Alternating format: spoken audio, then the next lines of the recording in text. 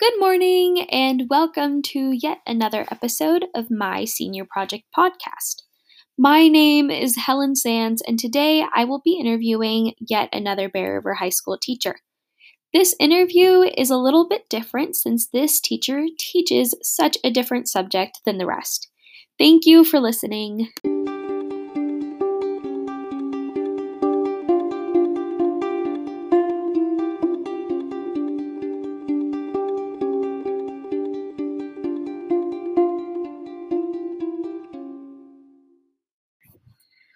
So if you could start by telling me just a little bit about what you teach and who you are and all that kind of I am Senor Mason. I teach Spanish, Spanish 1, 3, and AP this year. Taught all the levels here, but yeah, that's what I'm doing right now.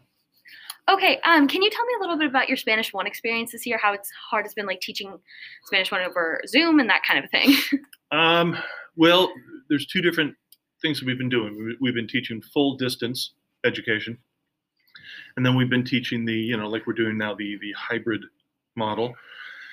The hybrid model, I think, is a little bit better because at least for one day a week, I get to see them and, focus more on them and see that they're paying attention or not. The full distance, unfortunately, just a lot of kids have been tuning out. And I don't necessarily blame them. Don't get me wrong. I mean, it's not what they wanted. But a lot of kids have just kind of tuned out. You ask them a question and, wait, what page are we on? I'm sorry, I was on my phone. It's like, wait, what? No. And then sadly, I think the biggest problem we're having is just cheating. Kids are at home and they just Google Translate everything.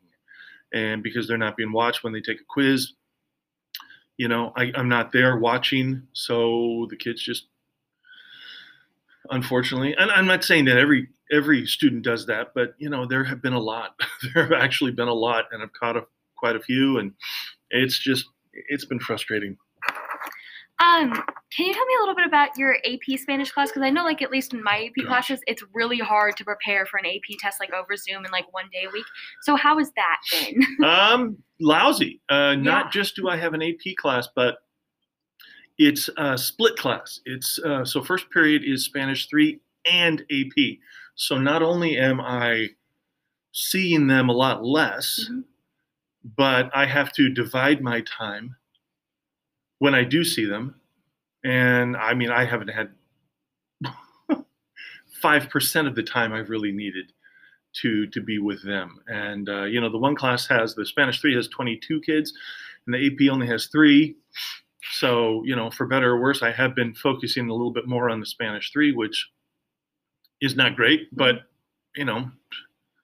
what can you do? It's even if I spent equal time, it's still, minimal compared to what they really need. So I do have one student who's planning on taking the AP test, and we got her a test prep manual. And I think she'll do okay, but yeah, it's rough. I mean, it's really, really rough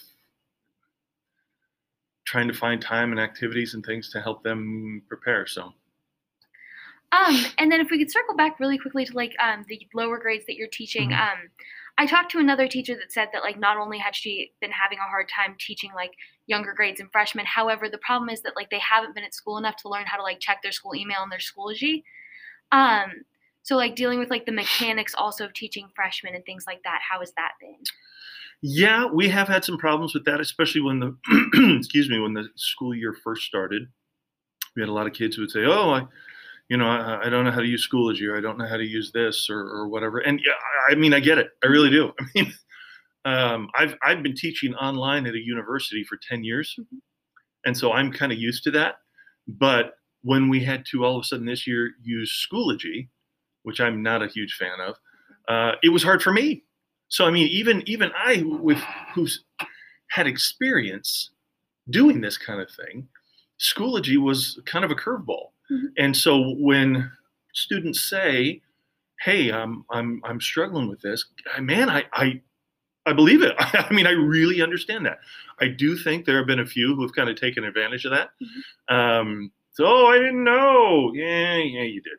But again, I mean, I think in the vast majority of cases when the students are especially at the beginning, like I said, when they'd say, "Gosh, I don't understand. What am I supposed to do?" Okay, And that's why I made, as a matter of fact, on here, on my Zoom page, I put, Zoom instructions, where was it?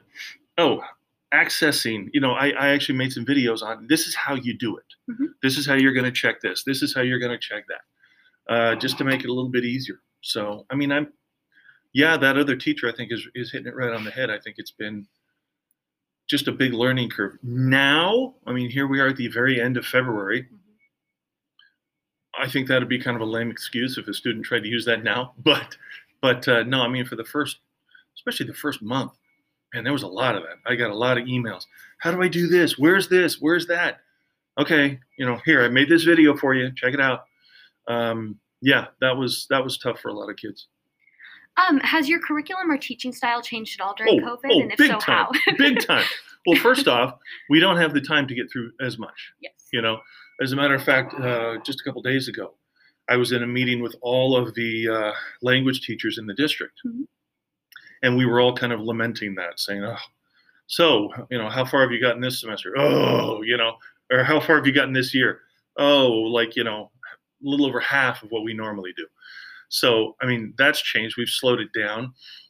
There are some activities and things that I do in class that just don't translate well to Zoom, so I haven't been able to do that. On the other hand, I've been trying some other things that, do a little bit better with online learning. But again, I think the thing that, to answer your question, I think the biggest change is just slowing down. We've had to really cut back on how much material we cover. We've had to cut back on the types of activities we do. And I think that's the main difference. Is there anything during like this time, especially like when we were in full distance learning, that like really shocked you about like learning about students or other teachers or even like other like people in the language department? Is there anything that shocked you? Shocked me. That you found really interesting, even?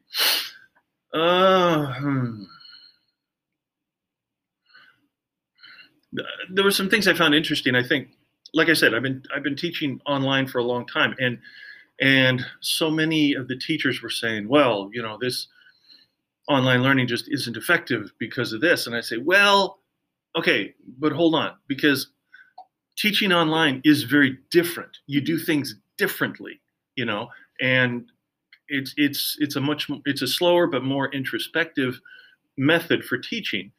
And a lot of teachers are still, and I'm sure I do it to some degree too. I'm not trying to dump on other teachers, but they're trying to teach their regular in-person classroom and pass it through Zoom. Mm-hmm. And that's not necessarily going to work. In fact, it's quite often it's not. So I think the thing that I found most interesting is just that, when we were kind of made to do everything distance learning via Zoom and everything, that there was very little focus from the district level on, okay, don't try to teach your regular lessons via Zoom. Here's what you can do to make it more meaningful. Here's what you can do to use the distance learning model to your advantage, rather than have it hinder. And like I say, now, actually, that being said, not every student is going to respond to that either, so, but I think it would have been a good idea to say, okay, look, here's where online learning really shines. Here's where online learning doesn't work so well. And let's, focus more on what it does well, because there are some things that online learning does extremely well. But again, that being said, not all the students are ready for that. In the class I teach online, the students self-select. I mean, they've decided, hey, I'm going to do this online. And one of the requirements is, look, you have to have decent internet and you have to have a laptop that works, and you're responsible for that. Whereas here, I think a lot of students were kind of bewildered by everything that was happening. And again, I think understandably so. They weren't familiar with the technology. They weren't, it wasn't their choice. And so for that reason, some of the lessons that could have been taught through that different methodology weren't necessarily super effective for them. For kids who are totally on board with online learning, when there are quite a few, I think it would have done great. But again, here we were, it was, all right, sink or swim, go. Yeah. And, it just kind of stunk. Oh, well. Okay, one last thing. I know that things get really strange in this classroom. However, this classroom gets really weird. However, no matter like what way you look at it, like kids come out of this class and like come out of this classroom like more connected with each other and more connected like with teachers. How has that differed this year? Has there been how have you connected with students this year that differs in a way? What's kind of funny is through the distance learning, it was hard to connect. It really was. And when they started coming back, just something as simple as masks made it hard to connect because I don't recognize the kids as well. It's hard to recognize everybody from just mainly their eyeballs, And so even though I know their names from seeing it on the screens, when they come back to class, it's like, wait, who are you? Yeah, and that was kind of a bummer, trying to connect that way. It was really, really hard. But the fun thing I've seen is that when the kids do come back in, we have one cohort in per week. Those kids, it's a smaller group. Normally you'd have 32, 33 kids in a class. Now you've got sometimes as few as 5 or 6, sometimes as many as 15, 16, something like that. And I don't know if it's just they feel more comfortable in a smaller setting or if they're just so excited to be back instead of isolated in their rooms the whole time. They are so much more animated. They're excited. They're happy. They really want the attention from the teacher. And that, I think, has been kind of fun. And maybe it's just because I'm not used to that interaction, because it's been so long since I've been able to just actually look at a student and see them. But that has been kind of cool. Just seeing that interaction, that willingness to talk, willingness to participate. I think that's been kind of neat. But it has been very difficult to connect. I mean, and it's not just me. When we have the staff meetings, when the kids came back in October for some hybrid, and the teachers were so happy. The kids are back. And I thought, my gosh, this is so different from, last year when teachers are saying, oh, the kids are driving me crazy, and now they're like, yay, the kids are back. And I thought, oh, that's interesting. They kind of feed off of that energy. So it's been hard to connect, but when we do have that opportunity, it's nice. Thank you so much. You are welcome. Thank you for listening to another episode of my Senior Project podcast.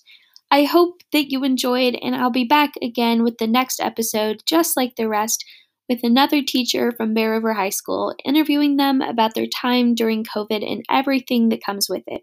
Thank you so much for listening.